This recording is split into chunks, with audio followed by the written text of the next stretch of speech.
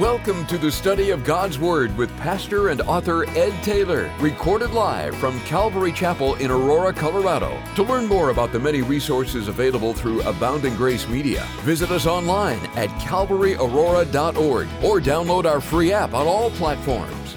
And now, here's Pastor Ed to take us into our study. Amen. Take your Bibles, open them to 1 Kings chapter 20. 1 Kings chapter 20 in a Bible study that I've entitled Facing Our Unrelenting Enemy. Because God in His mercy has dealt very gently with the northern kingdom in His desire to move His people back to Himself. When God is patient with you, when God is patient with me, it is not the approval of our sin. It's not the approval of our disobedience. It is patience that will lead us back to Himself. Paul would put it this way. He would say when he wrote to the Romans, he says, "Don't you know that it's the goodness of God that leads to repentance?" It's the goodness of God and the patience of God wanting to move. And we see that with the northern kingdom. We learn of the faithfulness of God through the life of Elijah, the prophet, a man just like us, used in incredible ways to speak to Ahab and Jezebel. Elijah's ministry comes to a close as he tosses his mantle on Elisha, his successor. And then they drop off the focus for about 6 years. And we pick up now in verse 1 with some insights during that time. Verse 1. Now Ben-Hadad, the king of Syria, gathered all his forces together. There were 32 kings with him, with horses and chariots, and he went up and besieged Samaria and made war against it. Then he sent messengers into the city to Ahab, king of Israel, and said, "Thus says Ben-Hadad, your silver and your gold are mine. Your loveliest wives and children are mine." And the king of Israel answered and said, "My lord, O king, just as you say, and I and all that I have are yours." Then the messengers came back and said, "Thus speaks Ben-Hadad, saying, Indeed I have sent to you, saying, you shall deliver to me your silver and your gold, your wives and your children. But I will send my servants to you tomorrow about this time, and they shall search out your house and the houses of your servants, and it shall be that whatever is pleasant in your eyes they shall put in their hands and take it." Now Samaria was a part of Israel and is being attacked by Syria. And the king declares to Ahab, it's pretty bold, isn't it? He says in verse 3, "Your silver and gold are," what does your Bible say? "Mine. Your loveliest wives and children are mine." That's pretty bold. What belongs to you is mine, the king says. And what is the response in verse 4? King Ahab says, "No way. These belong to the Almighty God. You're not getting any of it." No. His answer was, "Whatever you want, just as you say." Ahab is hoping to get out of the battle by giving up what belongs to God. What belongs to God? The stuff of the kingdom was not the king's. Just like the stuff of your life is not your stuff. It belongs to God. It came from God. It's going back to God. You came into this world naked, and that's how you're going out. You're taking nothing with you. The Bible says every good and perfect gift comes to us from the Father of lights above. Nothing is of our own accord. It all belongs to God. Now, this is an interesting exchange here because it's military. So let's keep that in mind. This is a military conquest. This is a king with armies telling another king, another nation, "I'm coming to take everything that you want." Even like you see some of the squabbling going on among nations today in our own day and age. The kind of rhetoric and the types of things that are being said that may or may not come to pass. But they're flexing their muscles with one another. It's not unlike the geopolitical things that we see on the horizon today with Israel and neighbors, North Korea, Iran. Leaders on behalf of their countries threatening to destroy and to steal and to take away. And yet, let's not get caught up so much in the physical, but rather let's look at the spiritual for a moment, because King Hadad, Ben-Hadad, he becomes a type of the devil. And isn't it true that the devil in the demonic realm will often come to you and say, "What is yours belongs to me"? He puts claim on our children. The devil thinks he owns our kids. The devil thinks he owns our broken marriage. The devil thinks he owns the leadership of a church, or he thinks he owns, quite frankly, he's a squatter on this world, and he thinks he owns the world. And he comes to very, very definitely that what's yours is mine. What's yours is mine. And he begins to lie to us, and he begins to accuse us, and he begins to discourage us. The devil thinks he owns you, and I'm here to declare to you today that the devil does not own you. You've been bought by the blood of Jesus Christ. And the devil doesn't own your kids. The devil doesn't own your marriage. The devil doesn't own your calling. The devil doesn't own anything about you. But man, does he squat. And he pretends, and he lies, and he accuses. Remember, jot it down. I won't ask you to turn. I want to read it to you. Luke chapter 22. Remember that exchange between Jesus and Simon Peter? Jesus was giving Simon some information. He was giving Simon some insight into the spiritual realm that he didn't have. And he's recorded as saying in verse 31 of Luke 22, Simon, Simon, indeed Satan has asked for you. Does that sound familiar? Satan has asked for you, that he might sift you as wheat. And Jesus' answer was, but I've prayed for you, that your faith should not fail. But when you have returned to me, strengthen your brethren. It's an interesting response. I think if Jesus came to me and looked me in the eye and said, hey, Ed, the devil's asked for you, my next question would be, well, what did you say? Yes or no? Because that's not really answered. He said, but I prayed for you, that your faith will not fail, that the enemy's going to come up against him, going to attack him, test his faith. So that Peter, we know, in his life, he had great failure, he had great restoration, but later on in 1 Peter 5, he exhorts us, Peter does, later on after his restoration, be sober, be vigilant, because your adversary, the devil, walks about a roaring lion, seeking whom he may devour. I think he's talking from personal experience here. I don't think he's speaking theory. The devil's walking around. I've met him. He sifted me like wheat. Come after me. The answer was in verse 9, 1 Peter 5, resist him steadfast in the faith. Ties well together with what Jesus said, knowing that the same sufferings you're experienced by your brotherhood in the world. Notice, pick up in verse 7 now. Then the king of Israel called all the elders of the land and said, notice, please, and see how this man seeks trouble. He sent to me for my wives, my children, my silver, my gold, and I did not deny him. And all the elders and the people said to him, listen, you might even want to mark this, do not listen or consent. Don't do it. That's what they're telling him.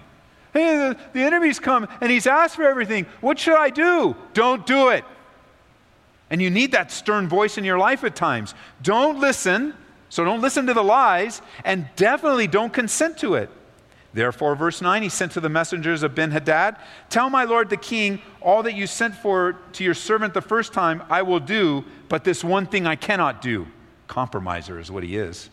And the messengers departed and brought back word to him. Then Ben-Hadad sent to him and said, the gods do so to me, and more also, if enough dust is left of Samaria for a handful for each of the people who follow me. So the king of Israel answered and said, tell him, let not the one who puts on his armor boast like the one who takes it off. And it happened when Ben-Hadad heard this message that he and the kings were drinking at the command post, and he said to his servants, get ready, and they got ready to attack the city. This is encouraging. There were still people in the condition of the nation and the condition of King Ahab and the condition of rotten Jezebel. There are still spiritual people in the land speaking forth the word of God, even to kings. And if there were spiritual people in the world speaking to kings then, you can be assured that God has reserved spiritual people to speak into your life even after you make a bad mistake. Many times before, but even after. What a foolish thing to say. Oh, come and get everything. It's, oh, just don't destroy our country. Don't take away everything. Just take away some of it. And I love this. Don't listen or consent. Some of you need to write that on your mirror in the morning, just so you're reminded not to listen to the lies of the enemy. Don't listen to him and don't consent to it.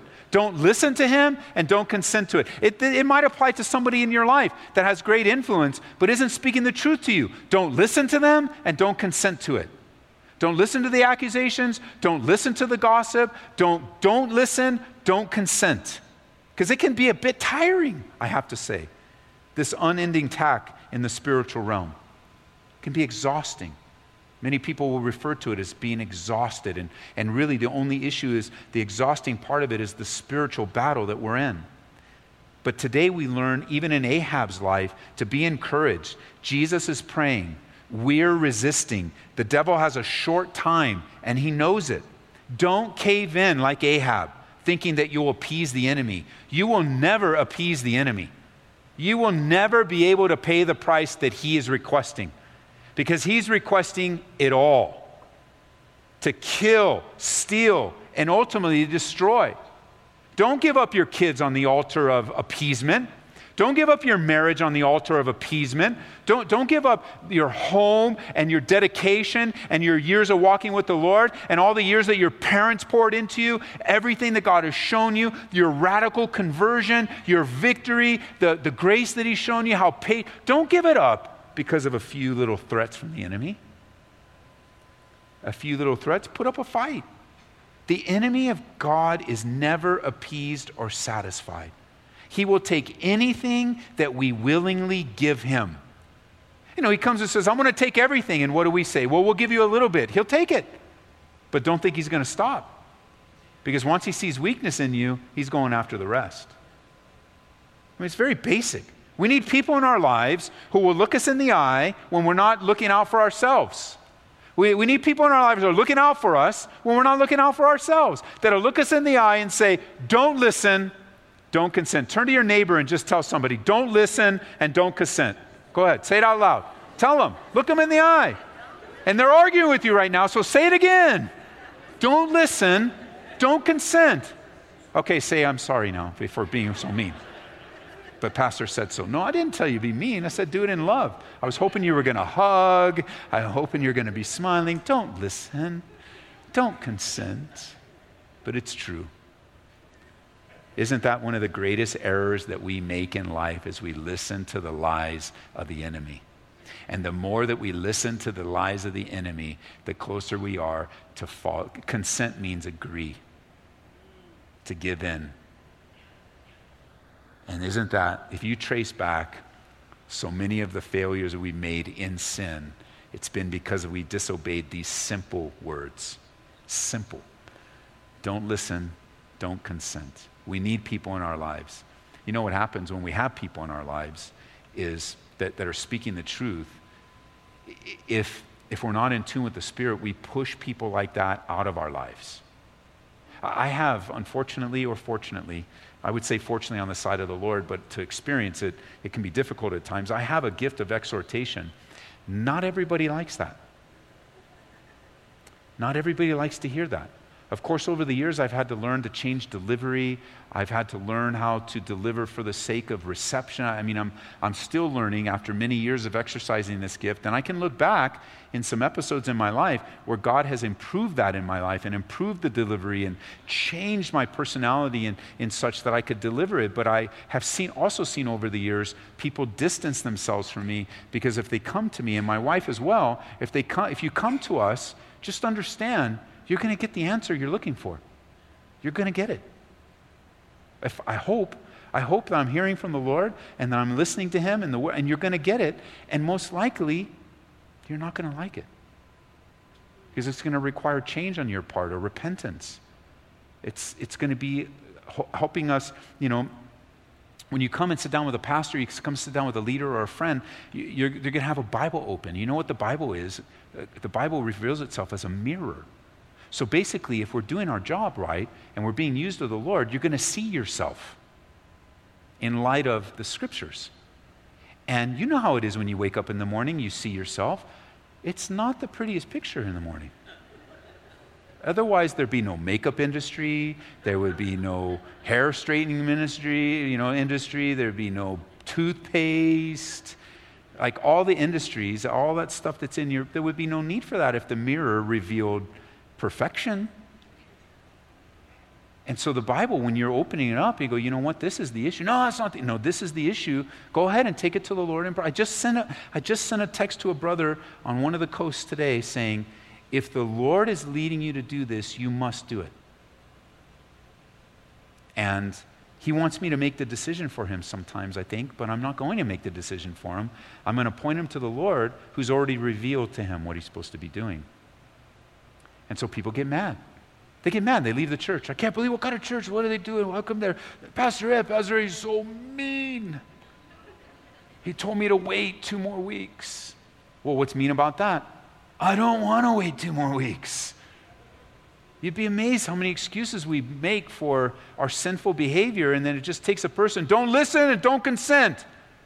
Well, you're not very nice. And then they go down to the next church.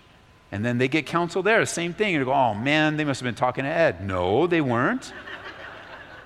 And then what happens, I've seen this time and time again, they finally land in a church where the pastor or leadership agrees with them.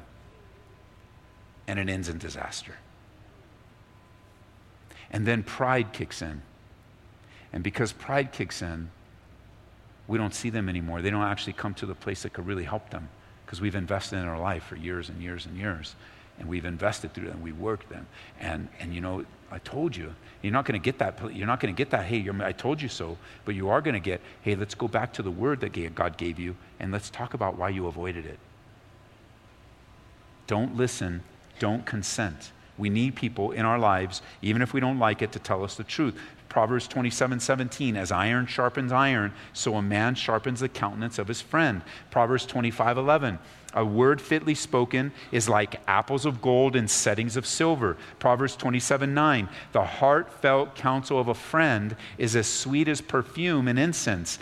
Never abandon a friend, either yours or your father's. Then in your time of need, you won't have to ask your relatives for assistance. It's better to go to a neighbor than to a relative who lives far away. New Living Translation.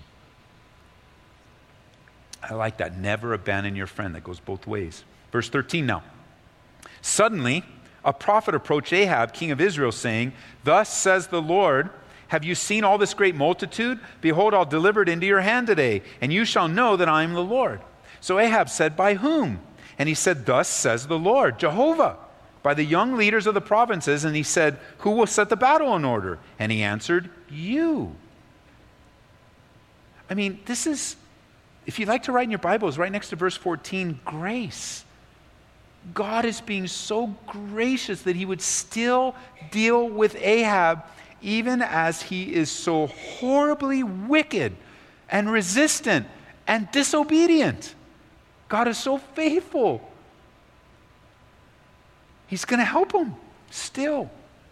Verse 15, he mustered the young leaders of the provinces. And there were 232, and after them he mustered all the people, all the children of Israel, 7,000. So they went out at noon. Meanwhile, Ben-Hadad and the 32 kings helping him were getting drunk at the command post. The young leaders of the provinces went out first, and Ben-Hadad sent out a patrol. And they told him, saying, men are coming out of Samaria. And he said, if they come out for peace, take them alive. If they come out for war, take them alive. And these young leaders of the provinces went out of the city with the army which followed them. And each one killed his man. So the Syrians fled, and Israel pursued them. And Ben-Hadad, the king of Syria, escaped on a horse with the cavalry. And then the king of Israel went out and attacked with horses and chariots and killed the Syrians with a great slaughter. Such grace. God is so gracious here to Ahab. Even though Ahab is not cooperating with the plan of God, listen, God still has a purpose and a plan to work out. He can supersede even our own disobedience, using what? Working all things together for the good to accomplish his plan. And he reveals to him the plan that he has to spare him. Now I want you to see this. We can't just overlook it in verse 16. I'm going to give you a different angle here in this warning about drunkenness.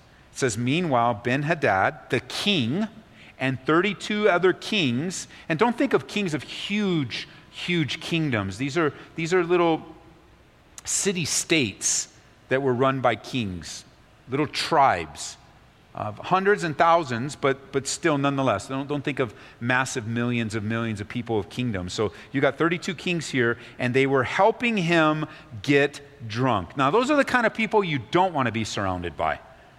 Helping him get drunk. Now, we see the folly of drunkenness, and how vulnerable a person is, especially a leader king, when he's drunk. In Proverbs chapter 31, verse 4, it says, "It's not for kings, O Lemuel, it's not for kings to drink wine, nor princes intoxicating drink, lest they drink and forget the law and pervert the justice of all the afflicted." The loss of Ben-Hadad, God didn't have to include this. Didn't have to include this little party he had with 32 of his kings getting drunk, but he did, because he wants us to associate failure with drunkenness. He wants us to associate exactly what we learned. It's not wise for kings, believer or unbeliever alike, to get drunk. So I thought about this for a second. Leadership. What is the center location in our country of who we consider the leaders of our country? Where is it? Washington, D.C. So check this out. According to a 2014 Washington Post article titled, "Where the Biggest Beer, Wine, and Liquor Drinkers Live in the U.S., we learn, according to that survey, that Washington, D.C. is the definitive wine capital of the United States of America. Not in Napa Valley, and we need to be praying for them up there as all of that area is being ravaged and homes are being lost. It's not in the wine country. What's the most per capita consumption of wine in our country? Right at the center of leadership, completely against the wisdom of God. And you know what I'm finding in these latter days?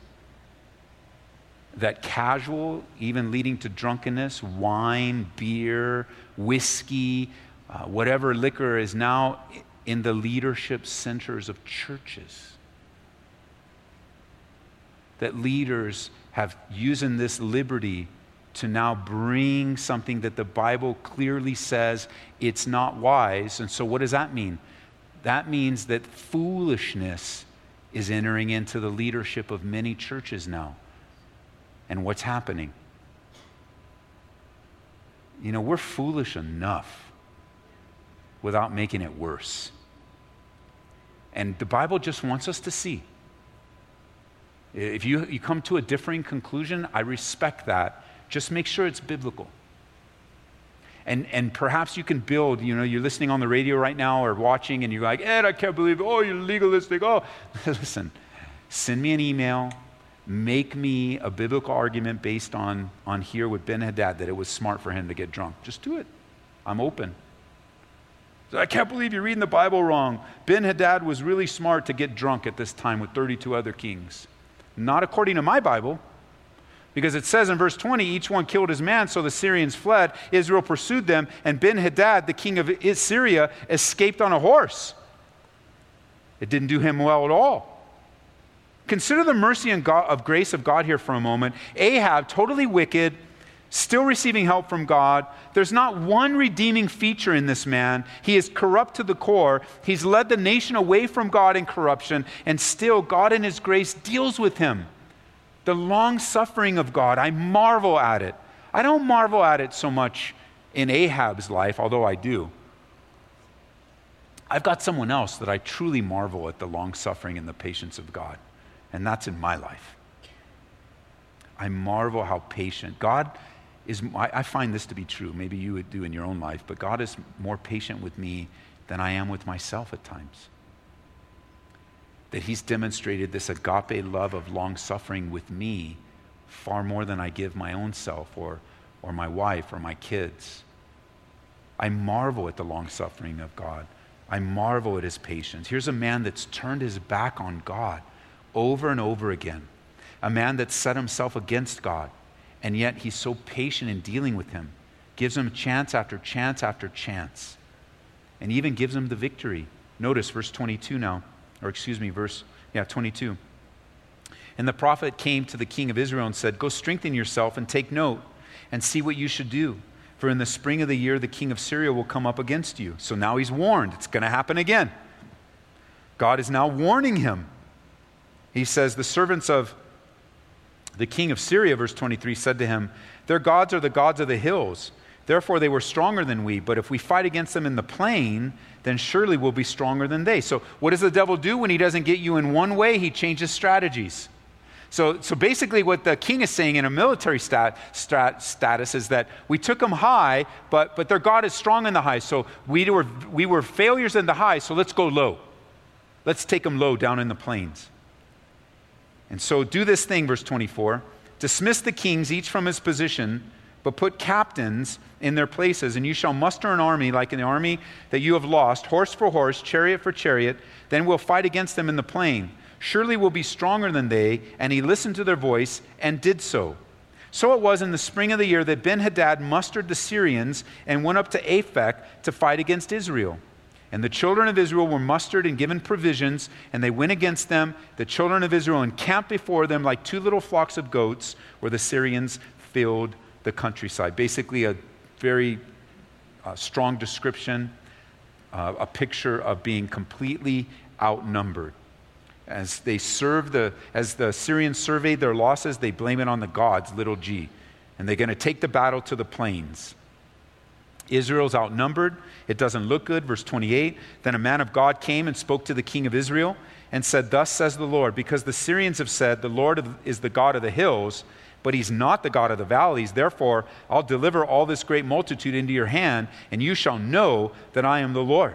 It's like God saying, they don't think I'm the God of the plains. I'm going to show them the God of the plains. And through that victory, Ahab, you're going to know that I'm God.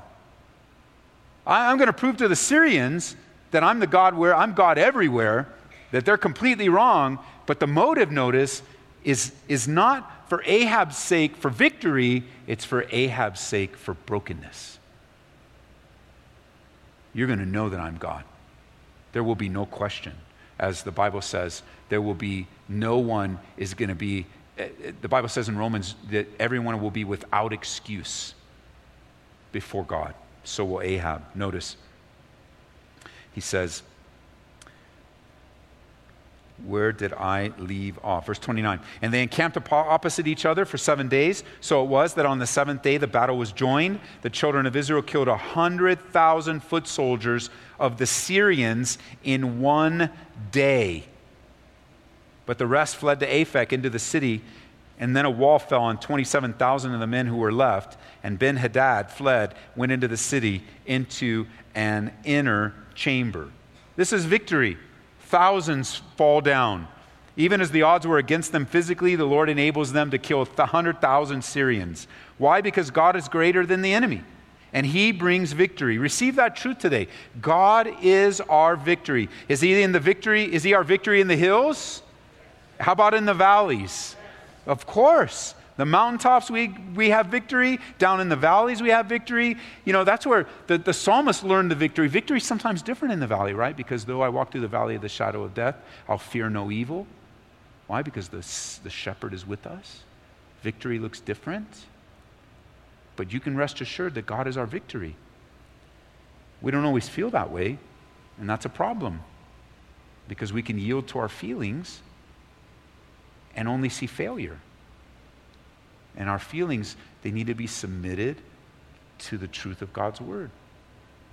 They're intimidated, they're outnumbered, and yet God's still faithful. Our faithful God allows us to go through the valleys of life as a testimony to the world that he's not only the God of the good times, but also the God of the low times.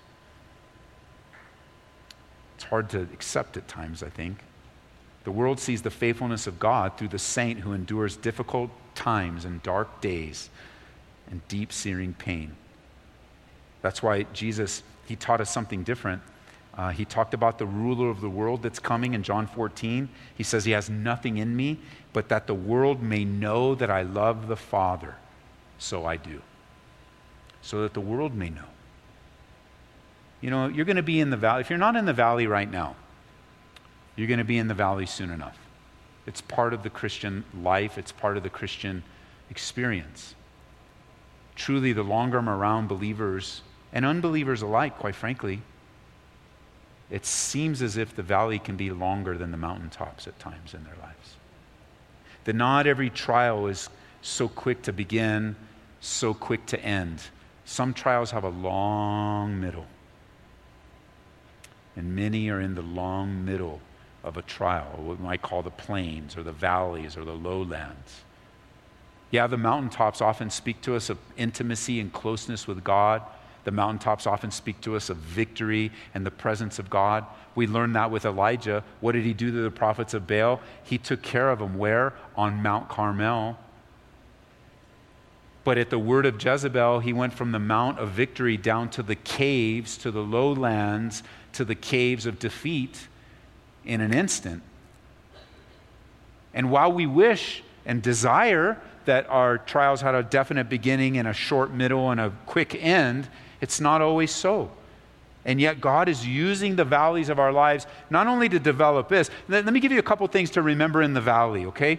A couple things, just really 3 things that I want to give you that can plant in our hearts today, just so you know you're not alone. Number 1, in the valleys, Jesus, the Good Shepherd, is there with you. Psalm 23, verse 4. He is with us, the psalmist says. Number 2, in the valleys, God is revealing himself to you. You're learning a new aspect of who God is as you cry out to him. That's what happened with Shadrach, Meshach, and Abednego. They learned of the power and the delivering power of God through their life of no compromise. And the world was watching. Like God was revealing himself to you, but also through you. Because remember, Nebuchadnezzar, it says in Daniel chapter 3, verse 28, he spoke and said, "Blessed be the God Shadrach, Meshach, and Abednego." Blessed be that God. This is the crazy cat that threw him in the fire to begin with. And through the faithfulness of God, bless the God of those guys. Bless the God of those guys. And then thirdly, God is revealing yourself to you in the valley. We don't always like that, do we? He's showing us ourselves. Do you only follow God in the good times? Well, you'll find that out in the valley. Do you turn your back on God in the tough times? You're going to find that out in the valley. Like when you're on the mountaintop, do you turn your back on God when it gets tough? No, hallelujah. It's great up here. The altitude's a little high, but man, I'm so close to God. It's so beautiful. Of course we're going to say, I'd never deny you. If everyone denies you, I'll never deny you. And then he lets you come down into the plain and say, oh, okay. And then you find out, even if you don't verbally deny him, in your heart you're mad at him, you're disappointed in what God has you doing right now, you're not happy, you're frustrated, you're jealous, you're envious, all kinds of nastiness gets revealed to us in the valley. Not their nastiness, our nastiness. And so what does the Lord do? Our faithful God, like the silversmith and the goldsmith, he turns the heat up. He refines us. The impurities come to the surface. We repent. We offer them. He skims them off the top, and he's purifying our lives. Yes, he uses the mountaintops, but oh, does he use the valleys. Now, notice verse 31. And his servant said to him, "Look now, we've heard that the kings of the house of Israel are merciful kings. Please let us put sackcloth around our waists and ropes around our heads and go out to the king of Israel. Perhaps he'll spare your life." So they wore sackcloth around their waists and put robes around their heads and came to the king of Israel and said, "Your servant Ben-Hadad says, 'Please let me live.'" Isn't this the knucklehead that said, "What is yours is mine"? And now what is he? "Let me live, let me live." The Lord can turn things around so quickly, man. It's so good.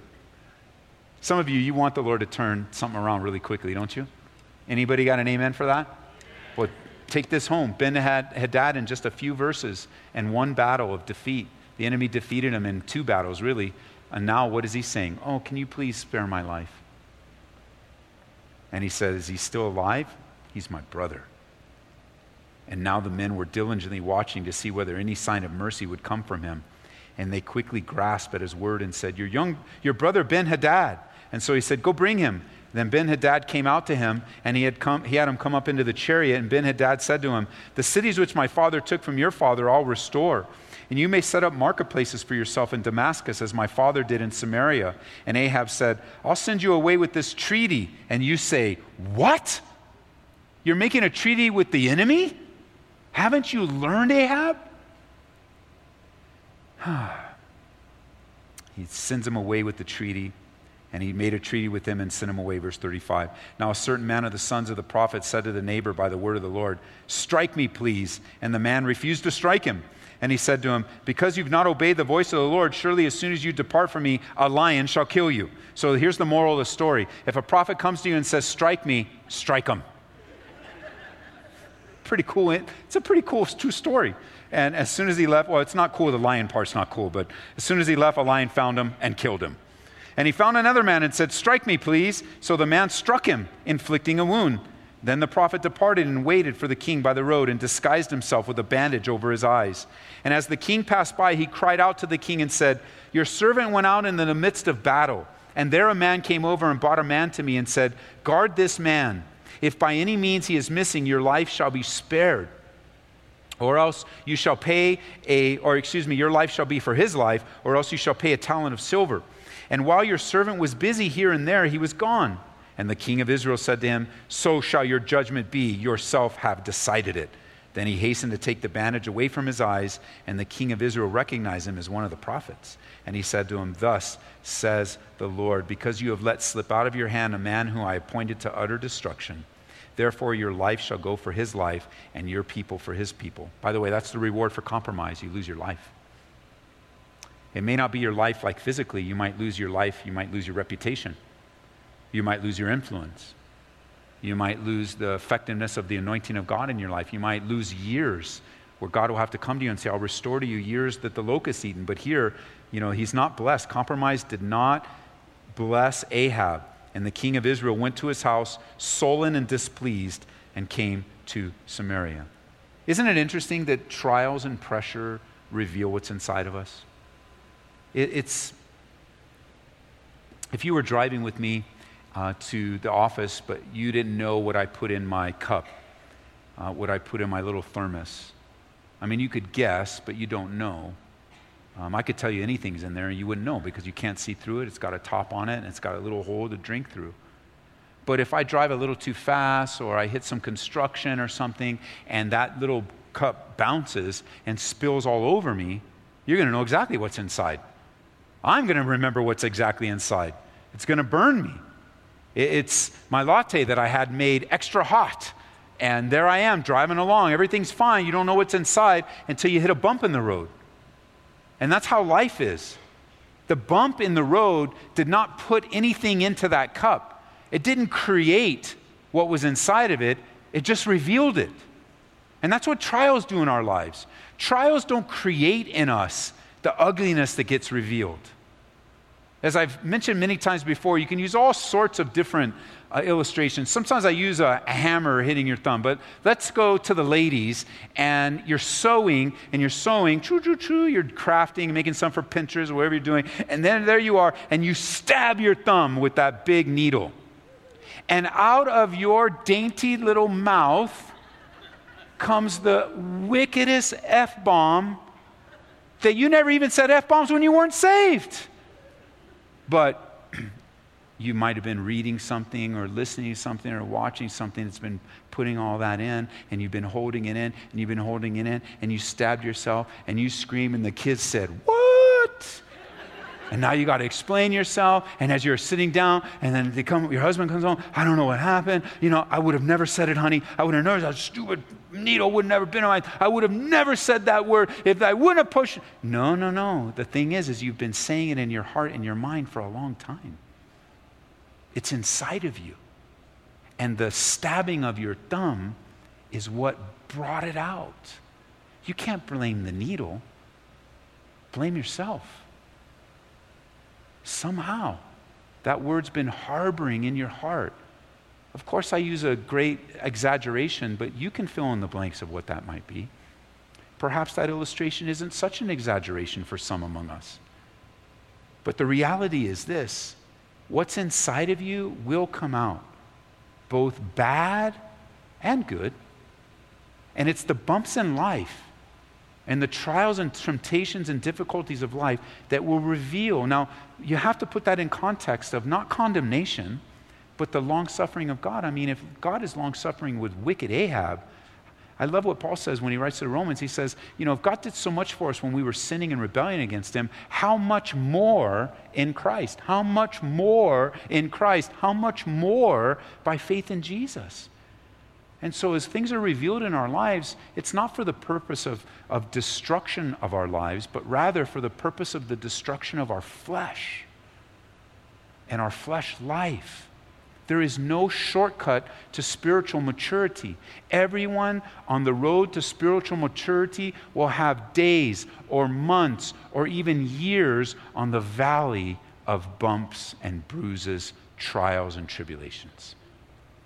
And when it reveals things in us, you won't always be happy, but you need not be condemned. Syria just wants to save their own life. They'll take, just like the enemy, he'll take whatever you'll give him.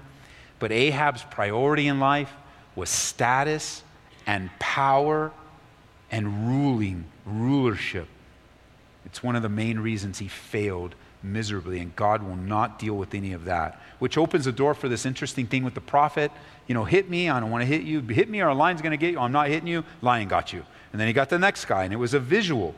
God, and what tells me, just like with David and his friend Nathan, is that God will send to us messenger after messenger into our lives so that our sin might be acknowledged, confessed, and forsaken.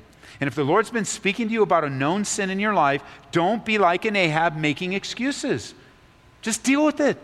Repent. Forsake it. Come clean. Forsake your sin and live. And maybe you need to get right with him today. That's why you're listening. Really realize this. God is not mad at you. He loves you. The wrath and anger of God was poured upon his Son, Jesus Christ. Now, it might feel like he's mad at you because you don't have a relationship with him. But he loves you. And that love has been proven on the cross. He hates the sin in your life, and he hates what sin is doing in your life, but the devil is your enemy, not God. He's your unrelenting enemy, and he's searching for you. Remember Jesus told the story of a shepherd who had 100 sheep and one went astray? What did the shepherd do? He left the 99, and he searched for it until he found it. He wrapped it around his neck and brought it back home rejoicing. That's God's attitude towards you. That parable is not for us, primarily, it's a picture of God. By application, it's for us.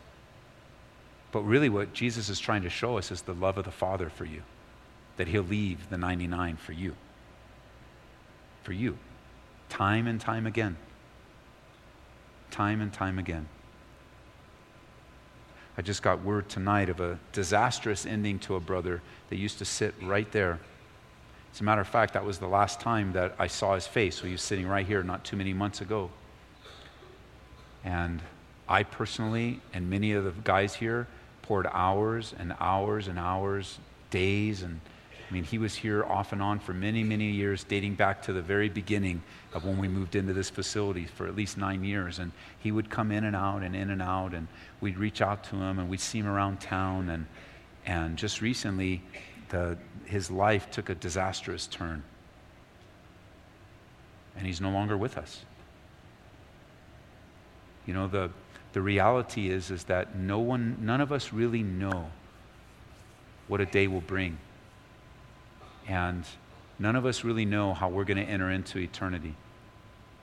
But I do know this. I do know this, and all of us can know this. I don't want to enter into eternity and compromise. I don't want to be a person that's in and out with the things of God, coming and going, but rather to press on, like Paul said, to press on toward the upward call of God in Christ Jesus. It matters. Your life matters. The ministry and fruit of your life matter. And like the shepherd, he's going to leave the 99 to go after you, to pursue you. He's trying to help you. He knows that if you continue on in the way that you're going, that you're going to be miserable. He knows that if you continue on the way that you're going, you're going to make a mess out of your life and probably of those that you love. Not only was this man ending in disastrous, but so was a person next to him. End in disaster. Heartbreaking disaster. And God is just trying to help you. Don't run from him, run to him. And if you're not sure Christ is living in your life today, then I encourage you to respond to the invitation that I'm going to give in just a moment. Make your life right with God. If you've known God at one time, listening in on the radio, listening to King Ahab, wondering what a many thousand, 4,000 or 5,000 year text means in your life, I'll tell you what it means in your life. Don't be an Ahab. Ahabs are still alive today.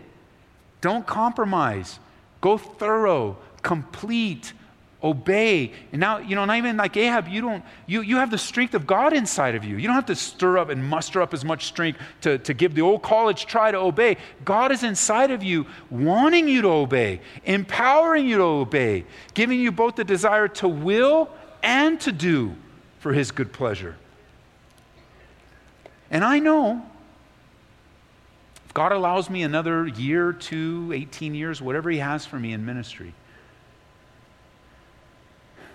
I'll see more disaster with my own eyes. I'll receive a text message with a notification like I did on this particular person. I'll pull up a newspaper article. I'll receive information from a police officer.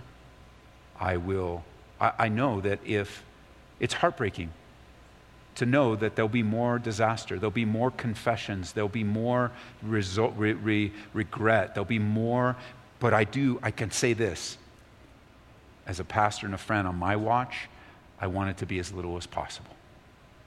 And so I'm committed to teaching you the Bible verse by verse, chapter by chapter, to praying for you, to interceding for you. I'm committed to being surrounded by men and women that love Jesus Christ, that together will serve you, will minister to you, but ultimately, we won't make you dependent upon us. We will point you to the Lord and cause you to be dependent upon him who is with you and available 24 hours a day, 7 days a week. Available to minister to you and serve you, and that will be, sometimes people get mad at that. You go, no, I want you to help me, and I want you to help me so-and-so. I want you to help me, and I say, we will. Here's your help. Get right with God. No, you don't understand. No, I'm telling you, you don't understand. If you get right with God, the power of God that resides in you, you cooperate with him, he'll live his life through you, and there'll be victory day by day and moment by moment. Don't be an Ahab. God's not your enemy. The devil's your enemy. Resist him, steadfast in the faith, and victory is yours. So, Father, I pray that as we turn our hearts and attention toward, considering the truths in this chapter, I pray that and ask you, God, that we would have a real relationship with you that is meaningful and committed. Our kids need it. Our grandkids need it. Our grandmas and grandpas need it. Our parents need it. Lord, we can't just be messing around and goofing off with religion. We'll become like an Ahab. And still, Ahab was still a king, and he still messed things up. And so, Lord, would you pour out your Holy Spirit upon us? Fill us afresh with your Spirit, and do a work that only you can do among us, that you might have the victory in our lives. And if you're here today and you say, Ed, I need to get my life right with God, let's just take care of that right now. And I'm inviting you to repent of your sins and get right with God. That's the message for you. We pray that you've been encouraged by this Bible study delivered live from the sanctuary of Calvary, Aurora. For prayer or a copy of this study, call us at 877-30-GRACE. That's 877-304-7223. Or visit us online at calvaryaurora.org. Be blessed as you worship Jesus this week.